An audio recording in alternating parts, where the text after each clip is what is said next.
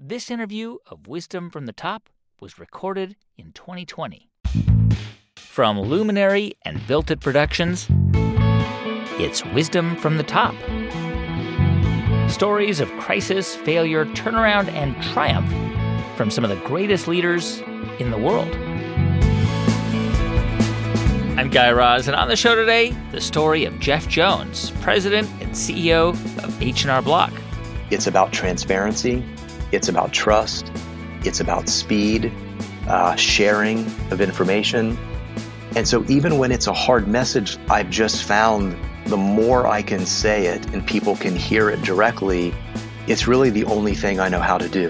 How a young man from West Virginia named Jeff Jones went from being an ad guy to the CEO of one of America's top tax prep companies.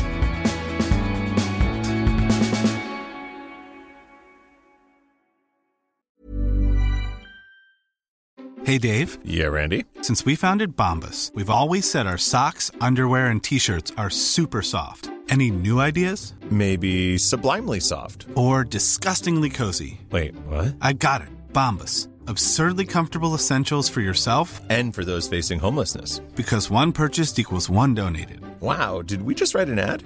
Yes. Bombas. Big comfort for everyone. Go to bombas.com/ACAST and use code ACAST for 20% off your first purchase. Life is full of what-ifs. Some awesome, like what if AI could fold your laundry? And some, well, less awesome, like what if you have unexpected medical costs?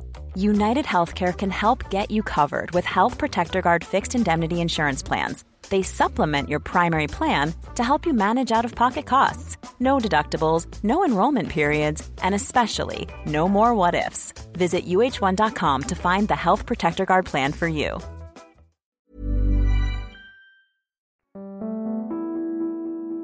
Jeff Jones knows crisis. He was a top executive at Target during the 2013 data breach.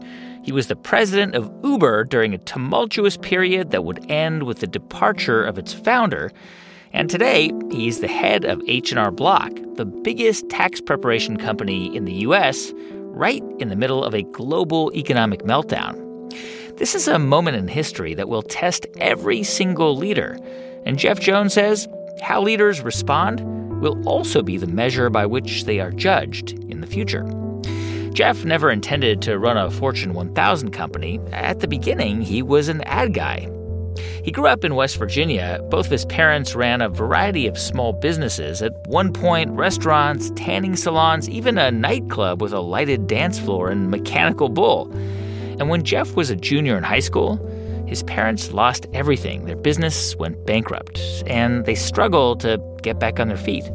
They scrapped and borrowed some money from friends, and that's when they relaunched into this video rental business and actually built a little chain of stores in West Virginia and in Ohio.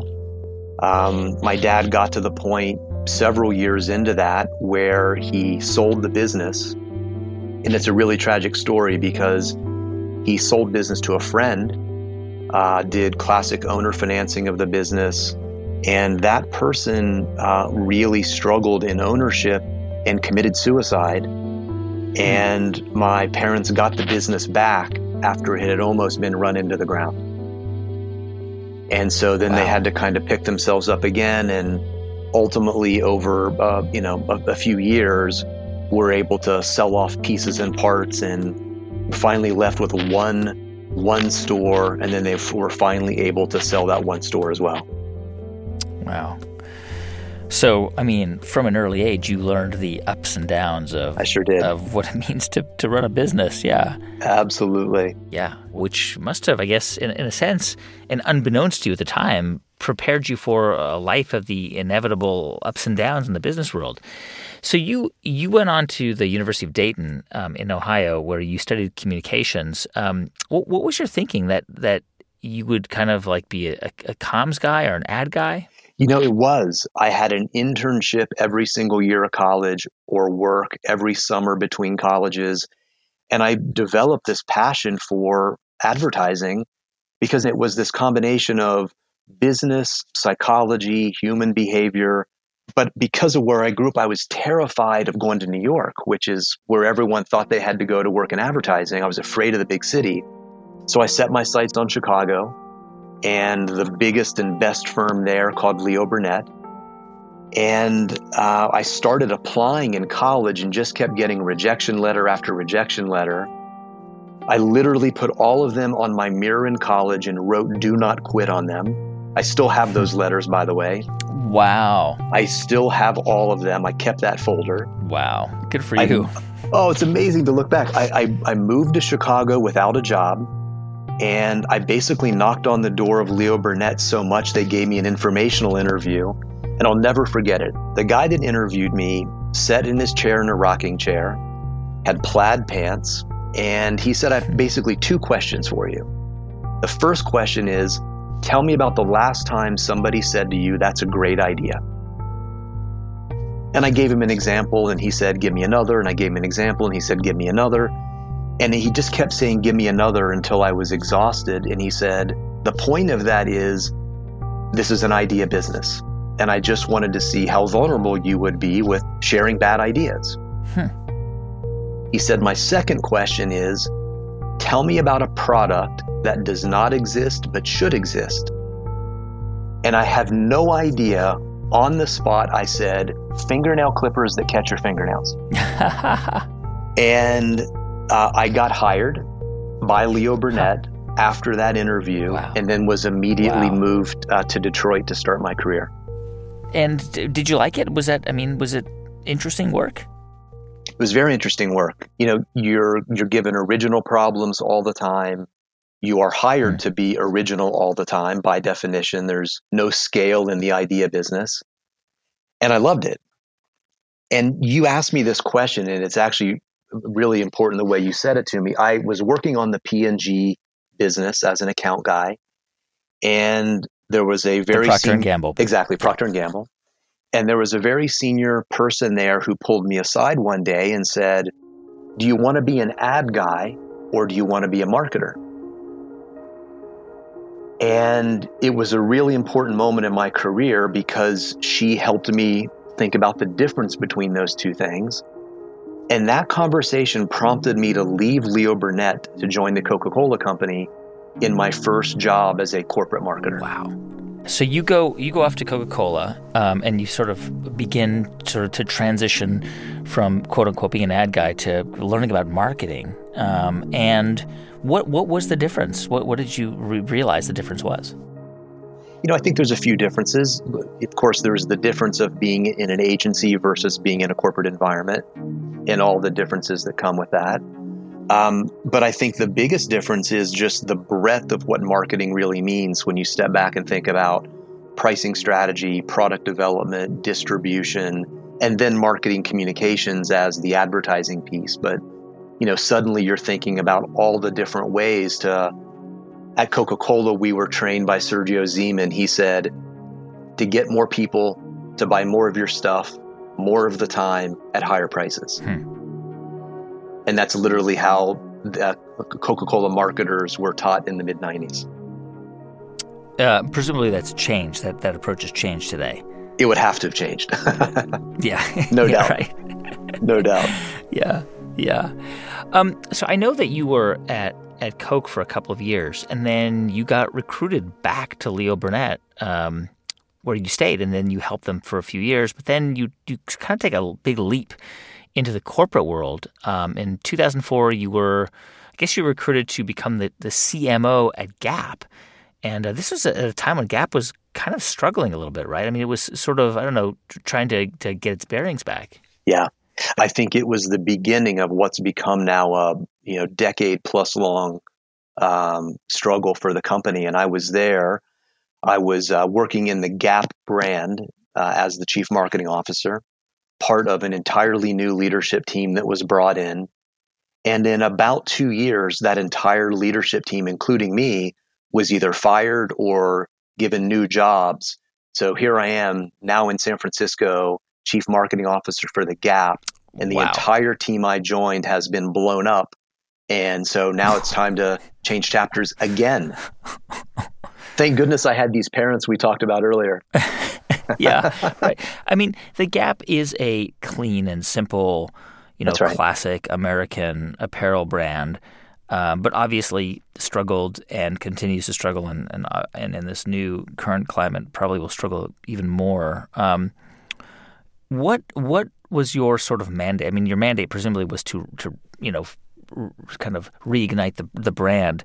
How were you thinking about doing that through marketing? What was your strategy going to be? It's interesting that the challenge is always growth, and then how do you drive growth? And in that case, we thought it's a lot about relevance of the brand, contemporary relevance. I traveled all over the world, and I always had people say to me, "Oh, I love Gap. I remember when." And it was always a story of the past. So, great kind of latent, built up love, but no current purchase. Yeah. And one of the things that I believed, and ultimately the team believed, was Gap's problem wasn't it needed better advertising. So it's not a marketing communications problem. It's a product relevance problem and a retail experience problem. And we took a very, very bold step in my tenure there. Denver, Colorado was a particular market where we closed every single Gap store. We remodeled every single Gap store, retrained every associate, and relaunched the brand based on an entirely new shopping experience. Many of those ideas live on today, but we just believed that we couldn't advertise our way out of the problem. Everyone knew Gap, but if our physical experience didn't get better and more compelling, we didn't have a chance. So even though what we did in Denver, in quotes, worked, meaning it drove more traffic and more sales, it wasn't possible to replicate other places, too expensive.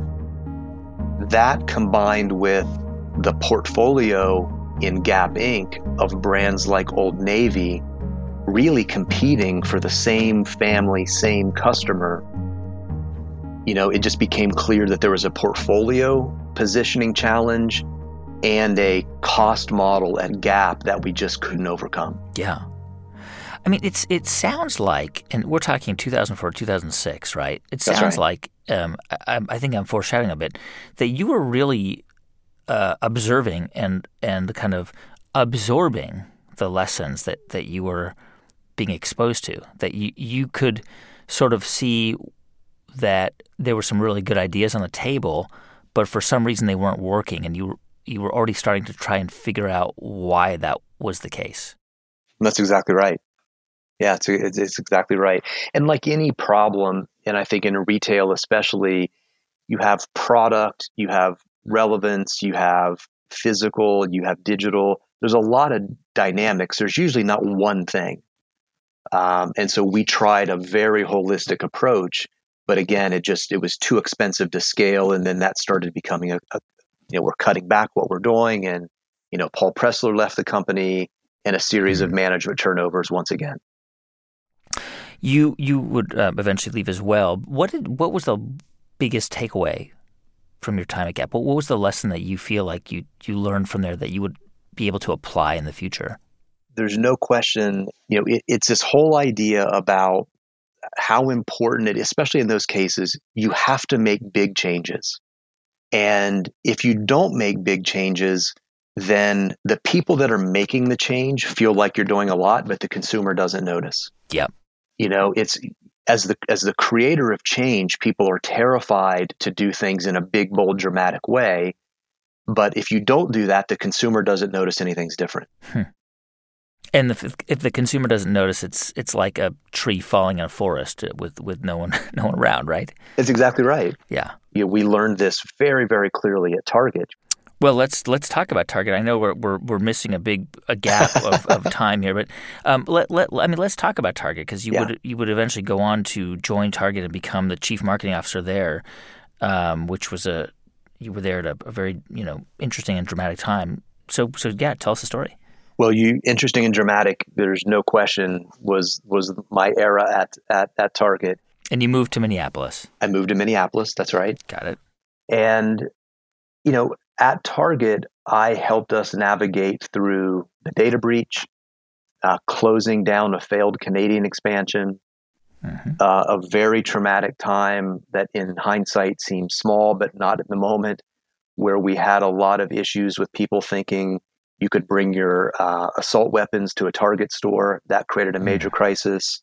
The transgender bathroom topic, which became a major crisis for the company. So navigating through really big crises at a very, very big company. But we were also transforming. We were digitizing the business. We were changing physical retail.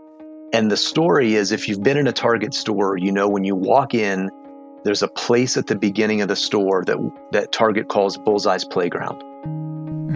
And this is a place where all moms and families stop. It's, inexpensive items and lots of things that kids love. That right area when you come in, correct, right when you come in. And that area of the store needed reinvented. It was not performing like it should. So, big companies do what they do. Teams are dedicated. We study the problem, all kinds of ideas. And the basic idea was we're going to turn the gondolas. So all the shelves go from 90-degree angles to 45-degree angles. And this will change the shopping pattern. It will feel new and fresh when you walk in. Got it. And we changed the product a bit. But the point of all this is teams are sweating and grinding over this massive change we're going to make. Yeah. And I remember coming home to my wife, who was, in Target almost every day, saying, "What'd you think? What are you talking about? Like, did you notice, when you walk in at Bullseye's Playground, we changed everything." He's like, "What are you talking about?" Yeah. And it was that reminder that all the energy that went into making this change, nobody noticed. Yeah. And then we literally said, now let's reinvent it. We rebranded it Bullseye's Playground. We put incredible merchandising of Bullseye the dog everywhere. We changed the product assortment. And now it was an entirely new experience that the consumer noticed, and performance completely changed. It's so interesting because so many businesses, right? This is a story that I'm sure everyone listening can relate to.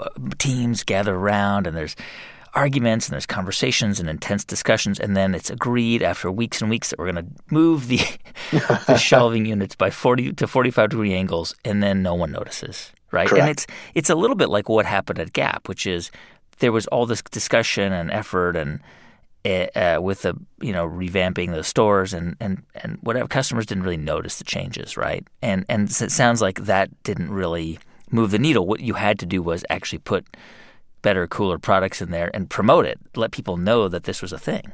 Correct. And to Target's credit, that was the beginning of the massive investment they've made. And I've lost track now, but it's in the ballpark of, $5 to $10 billion investing back in physical stores. And they took a holistic approach. The changes have been dramatic, and their business has been on fire. And so that's actually a really good example of big, bold change and understanding your customer and how it can work. I mean, Target is managed to kind of be the cool big box store, right? Like there's obviously Walmart and there's, competitors out there, but Target is it's got the different product lines from kind of cool and interesting designers, and it's got the layout of the store is very clear and straightforward. When you got there and you started to make these changes, I guess, what was going on? Like it was kind of in a weird place, right? I mean, Target was not performing as well as it should have been. That's right. I joined at the beginning of an era when most of the things Target sold were exactly what you said. Interesting, cool, what we call differentiated products. But they're not things you buy every day. And so in order to solve the business problem of getting more frequency, Target made the decision to move into grocery and more household items. Yeah, right. And when it did that, you're now competing with an entirely different set of stores. And in simple terms, what we said and what we recognized was we were trying to be somebody else instead of being a better Target. And the whole idea of expect more, pay less is who Target is. But we were in an era where we had forgotten that. The data breach caused all kinds of reflection. And that company did not waste that crisis, to use the expression, and rethought of everything. And in that moment, in crisis, in the data breach, we get a new CEO, Brian Cornell, who's there now. And we said, we have to get back to who we are at our best. And since that moment, Brian has led that company to execute that incredibly well. He was on the show last season. I want to talk about the data breach. This is, at the time, I think one of the largest data breaches in corporate history. And you were sort of asked to kind of co-lead That's right. The recovery with the company's chief legal counsel. And it was a huge problem for Target. And I'm sure a crisis moment. And at that time, there was an article, I think it was in Gawker or something, and it was anonymously quoted a Target employee from corporate headquarters who was really kind of criticizing the company's response. And you actually wrote a blog post on LinkedIn it was called Truth Hurts. That's right. Where you were just really just kind of like, this is what's going on. It's bad. And we're going to try and make this right. What was that like a planned thing? Did you have like big discussions with your team about doing this? Was it tell me about that response. Oh my gosh, it gives me chills thinking about that moment. I mean, it's really hard to describe what it was like at Target at that moment, because it wasn't the biggest data breach ever, but it quickly became the most well-known data breach. And people were furious at the company. And again, because of Target's connection to its guest, it hit home in a very personal way. Ready to pop the question? The jewelers at BlueNile.com have got sparkle down to a science with beautiful lab-grown diamonds worthy of your most brilliant moments. Their lab-grown diamonds are independently graded and guaranteed identical to natural diamonds. And they're ready to ship to your door. Go to BlueNile.com and use promo code LISTEN to get $50 off your purchase of $500 or more. That's code LISTEN at BlueNile.com for $50 off. BlueNile.com, code LISTEN. Ryan Reynolds here from Mint Mobile. With the price of just about everything going up during inflation, we thought we'd bring our prices down. So to help us, we brought in a reverse auctioneer, which is apparently a thing. Mint Mobile Unlimited Premium Wireless. How to get 30, 30, bit to get 30, bit to get 20, 20, 20, bit to get 20, 20, bit to get 15, 15, 15, 15, just $15 a month? Sold! Give it a try at mintmobile.com/switch. $45 up front for 3 months plus taxes and fees. Promo rate for new customers for limited time. Unlimited more than 40 gigabytes per month. Slows full terms at mintmobile.com. Many of us have those stubborn pounds that seem impossible to lose, no matter how good we eat or how hard we work out. My solution is PlushCare. PlushCare is a leading telehealth provider with doctors who are there for you day and night to partner with you in your weight loss journey. They can prescribe FDA-approved weight loss medications like Wegovy and Zepbound for those who qualify. Plus, they accept most insurance plans. To get started, visit plushcare.com/weightloss. That's plushcare.com/weightloss. Generative AI is not a one-size-fits-all. If you're powering a customer chat experience, you need instant speed at low cost. If you're doing complex R&D or advanced analysis, you need frontier intelligence. The Claude 3 model family from Anthropic offers a model for every task and budget. Claude 3 Opus sets new industry benchmarks for intelligence. Sonnet strikes the perfect balance between speed and skill. And Haiku is the fastest and most cost-effective model on the market. Join the thousands of enterprises who trust Anthropic to power their AI solutions. Visit anthropic.com/Claude today. Every day on the news, the headlines every single night was Target won't recover, Target's dead, the stock was getting decimated, the CEO was fired, most of the leadership team ultimately was fired. I mean, it was absolute hair on fire panic every day. And there was a moment where we were in between CEOs, and myself and a couple other colleagues were kind of brought together to, co-lead the company through this.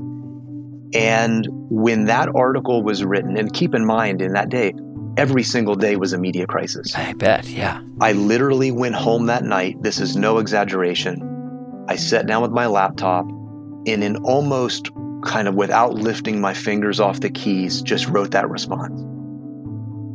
And I sent it to our head of communications, and we just said, we have to publish it. And that was it. And for people who haven't read it, tell us what you wrote.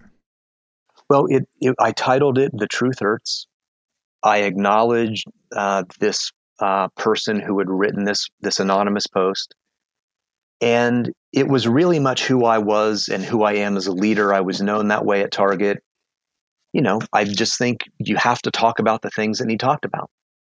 And so I credited this person for having the courage, even though I didn't like they did it anonymously, to raise the things that were front and center the company had to deal with. And I said, we will. And oh my gosh, if I would have known how that would have landed in the world, I probably would have been too afraid to write it. Because literally within 48 hours, every major news outlet on the planet wanted me to sit down and talk about it. And I didn't do it. And it was also an important moment where I wanted to have a conversation with this person. We obviously did it in a public way, but this wasn't about me. I didn't want this to become its own story. And so I refused to talk publicly about it. We turned down all the interviews to share the story. But it was a real seminal moment in the turnaround of the data breach, because I think what it was able to do internally was to give people the confidence that we weren't going to hide from the truth. And as a leadership team, we knew there were things that had to change, and we were committed to changing them. That it was essentially an acknowledgement of an internal failure and an acknowledgement of, we're going to make this right. That's right. That's exactly right. Which is difficult to do in a crisis. Yeah, but crucial. It's actually amazing to me that more leaders don't do this in crises. That they don't just come out very quickly and just kind of surrender and say, this is a mistake, this is a problem, we're going to make this right. But right now, we got to figure out what's going on, and we're going to do everything to make it right. But, we screwed up. That's right. I think crisis at Target really set in motion for corporate America a different way to think about the crisis response playbook. And, when you're in that moment, and anybody who's in or been through crises know, in the data breach, myself and my colleague were living in the middle of this triangle. One side was litigation, one side was investigation, and one side was communication. And that is what describes what happens in crises. Your instinct is to communicate, but you don't always know the facts in real time, what's actually happening. And your attorneys, rightfully so, are protecting you, saying, if you say that, that means this. And I think that's why companies get stuck, is because there's not a healthy tension on all three sides of that triangle, and one side wins. And as a result, leaders get talked out of saying what they believe needs to be said. I know we could talk about Target for forever and ever, and there's so many lessons that we can take from that experience. But I want to get to Uber, because I know that in 2016 you met Travis Kalanick at the TED conference in Vancouver. I was there too. I remember that TED conference. And you were just, I guess, meeting him and just chatting with him and kind of giving him some informal advice about ways the company could, kind of think of, reestablishing itself, because it was already getting hammered by customers, consumers, by drivers. There were a lot of stories about the corporate culture there that were kind of toxic. And I guess that meeting at TED impressed them, and they kind of recruited you. They asked you to come and be the president of the company, which you accepted because it was an interesting opportunity. Like, why? Tell me what you were thinking about that. Why you were thinking about that opportunity in that way. Well, It was after about 6 months of spending a lot of time with Travis. It did begin at Vancouver after he gave his TED Talk, if you remember that talk. Yep. And ultimately, the decision for me was, you have an opportunity to lead one of the most important companies in history with a really clear purpose about what transportation can do to cities all around the world and be in the epicenter of the future. And for everything that I loved and still love about Target, that was an opportunity I viewed to be something I couldn't say no to. But it didn't start out as a job opportunity. It started out just kind of informally. Correct.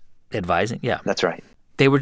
Can I just ask you about this for a sec, because I do want. We're going to talk about your time at Uber, but I don't know Travis personally, and I think Uber and what he created is obviously an incredible idea and product. But I remember that TED Talk. I've seen him, interviewed in public forums, and he may personally be a lovely person. I don't know him, but he really comes across, to me at least, as a kind of leader I would not want to work for. When I've seen him speak publicly before he left Uber, he's been quiet since, obviously, that there was a kind of just an arrogance and a hostility to simple things like, regulation, for example, but in a very, in a way that I don't know. I don't often see in other corporate leaders. And so I wonder if you felt that way, or I don't know. Was he different personally? Because if I was being recruited to work for the company, I don't know if I'd want to do it simply by my experience watching him in public. Yeah, no, it's a great point, a great comment. I look back on my decision and ask myself the same thing sometimes. But there's no question he is one of the most brilliant people that I've ever had the chance to know. He is definitely not perfect. None of us are. He had such a clear view of the world and the role that Uber could play in changing the world. And when I ultimately decided to join, again, it was after many months of spending time together, I knew that I was coming to help him and the company, in quotes, grow up, to mature, to bring a level of, I don't think, and I don't want to obviously try to guess how Travis would say it, but I don't think Travis would view himself as a corporate leader. In fact, I was the corporate guy coming in. Right. But the mission and the scale and the importance and the role of technology was just too much for me to say no to. And I do not regret my decision to go. I don't look back with regrets at all, but obviously months in, I decided that it was the wrong place for me. Yeah, I think that's right. Going to work for a company like Uber was going to be a hugely exciting opportunity because of what Uber is. And a lot of really smart people came in. Yes. A lot of them came in to help out because for that very reason, that this was an opportunity to help this incredible company grow up and actually operate in a way that, big companies need to operate. You were not able to kind of do what you were used to doing as a leader there because you were out of there, I think, in 6 months with many, many other leaders who joined. Was it as simple as that? Was it for you? You just thought, my values just don't align with what I'm seeing here, or I'm not able to apply my, everything I know about leadership here. What was your experience like? Yeah, you just summarized really what was on my mind. But it was by far one of the hardest decisions I've ever made in my life. And despite the kind of situations that I've put myself in and the change that I've driven and dealt with, here I was, having just left what most people would believe is one of the best jobs on the planet, to jump into this situation and try to make a difference. I'm now commuting back and forth to San Francisco, but in theory, I'm all over the world all the time. My family's still in Minneapolis. And I recognize that I'm not able to make the change I'm brought there to make. but you can't just quit. And so you find new ways and you try new things, but the pace, 1 week at Uber is like a year at most companies. The absolute pace and change that happens that quickly. And so while 6 months is a very short amount of time, that wasn't without a lot of effort to try to make things different. But you reach a point where you realize that you've made a bad decision. It's the wrong place for you. It doesn't mean it's the wrong place for other people. And I did everything I could to leave there by making it clear it was about values. But the last thing the company needed at that moment in time was the president of the company leaving. Yeah. But I knew I had to do it. And so I did it. But my gosh, it was one of the most heart-wrenching and gut-wrenching, decisions I've ever made in my life.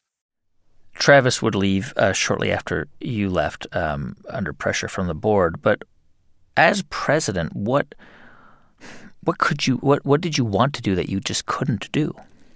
Because, from the outside, you think that you're the president. You've got a lot of power. Yeah. I mean, the basic thing that I believed, and keep in mind, I was only ride sharing.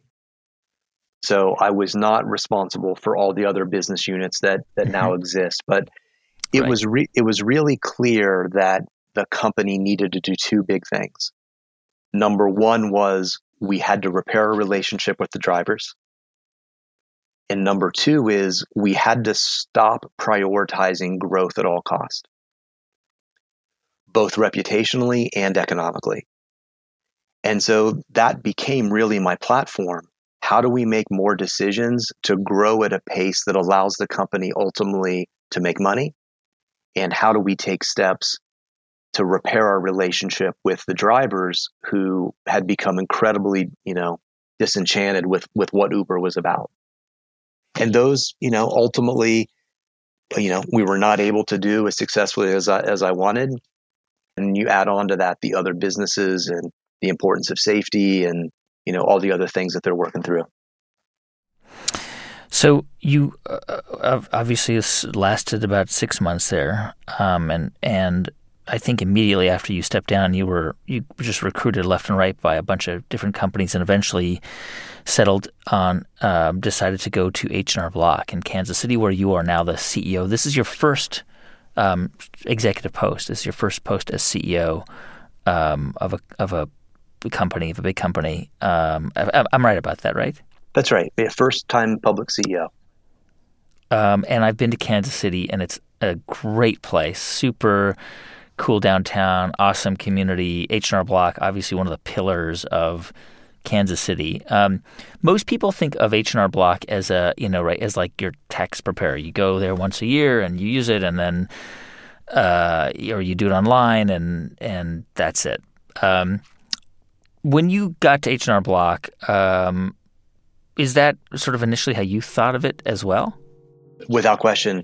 I was recruited from the outside. I'm not a tax guy. I'm not a financial services guy. I joke with many people that when I first got the call, I said, I have a really common name. Are you sure you got the right Jeff Jones? I thought for sure I would be staying in Silicon Valley. And so I, from the outside, just looked at this company and saw an incredible brand, well-known, highly trusted, and not a financial crisis. For a company our size, an incredibly profitable company. And what I described was a crisis of relevance. And what that means and continues to mean is we have to improve the quality of what we do. We have to deliver better value, and we have to be way more digitally modern in every part of the business.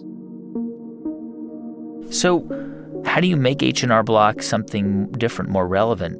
What is it about H&R Block that gives it, makes it more interesting or something that better value proposition than any other tax preparation service? Yeah, it's a great question, and one we ask ourselves a lot. When I first got here, who are we? How did we get here? Why are we here? And what role do we play in the world? And what became really clear to me after all the things you would expect a new leader to do, the 50 city listening tour with our tax pros, etc. No one talked to me about taxes. What became really clear was, this brand is about restoring financial confidence to Main Street America.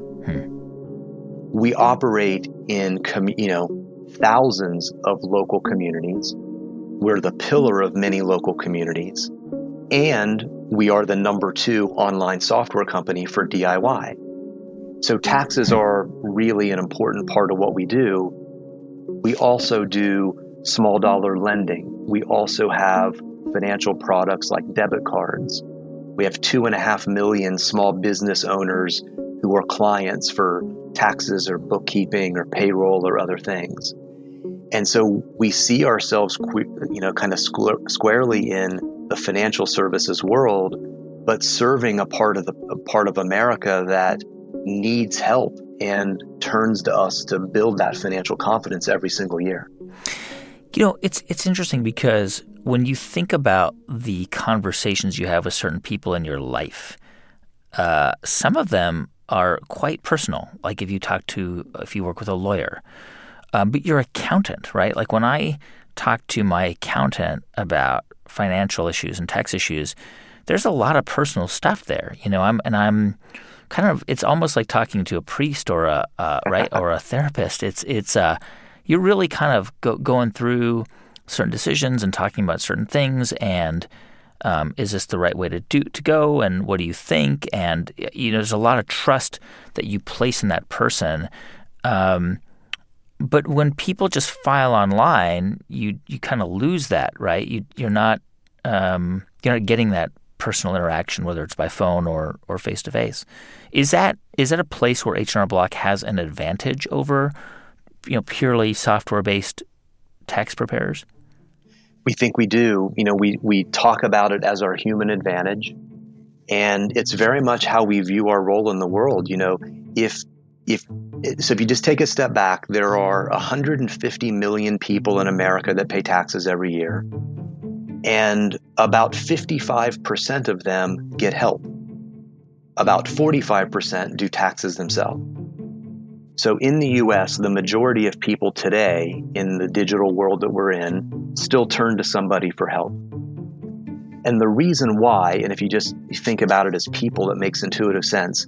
Most people say, I want to get everything I deserve, and I'm afraid I'll get in trouble if I get it wrong. And that's why people turn for help. And so what we're doing now is, if you're a DIY filer, it used to be you only had 2 choices, either come get help or good luck, do it yourself. And now we're introducing products, we call it online assist. So bringing human help to people, whether they're DIY filers or they come to an office, is really how we think we can leverage the 80,000 person network of experts we have. We did a survey recently to DIY filers, and 40% of them said, I know I'm making mistakes when I do my taxes. I just don't know where the mistakes are. Yeah. And so we know that people need help, and that's what we're trying to bring.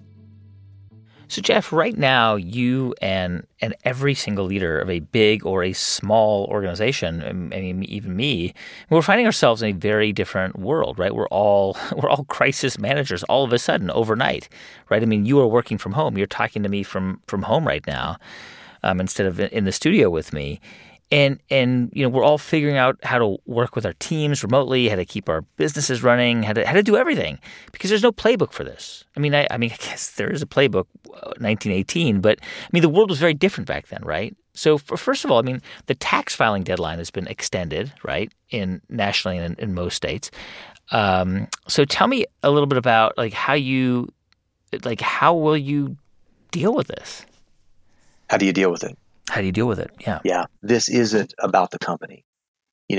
What I have to do, and I think what all leaders have to do right now, is we have to make the best decisions possible with information changing hourly, and know that not everybody will feel heard or satisfied. And that's what makes leadership in a crisis so hard, because you have to make decisions. You have to keep moving forward. So for us, what that's meant is, we know that about 80% of our clients get a refund. So our availability is vital to get dollars flowing back into the economy. But we also know it can't be business as usual. So we've had to put in place an unprecedented set of benefits to help our associates if they can't work or are unable to work or they're impacted by the coronavirus. We have moved our tax offices nationwide to be primarily a drop-off model. In some cities, exclusively a drop-off model, and in some cities, we've closed. We're encouraging people to use our virtual products. So essentially what we're trying to do is, follow all the guidelines we're all following to keep people healthy and try to make sure we're not cutting off people's access to refunds all at the same time. And we're making decisions daily, and we won't make perfect ones every single day. You are, like many other leaders, finding yourself in a very new leadership role, essentially overseeing a company remotely. Yes. And the company that is going to be dealing with many, many financial collapses. How does your sort of leadership approach, right, and philosophy, everything that you've learned over the course of your career, you've got to muster all of it now to lead in a completely new way. What guides you? What is the philosophy that you kind of lean on or think about or consider as you enter these uncharted waters? It obviously weighs on every leader right now trying to figure this out. I rely as best I can on we at H&R Block call connected leadership.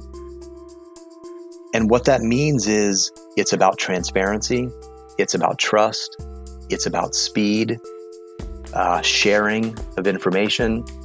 And so even when it's a hard message, I've just found the more I can say it and people can hear it directly, it's really the only thing I know how to do. That's Jeff Jones. He's the president and CEO of H&R Block. Jeff spoke to me from his home in Kansas City. Hey, thanks for listening to the show this week. The music for this episode was composed and performed by Drop Electric. I'm Guy Raz, and you've been listening to Wisdom from the Top from Luminary and Built It Productions.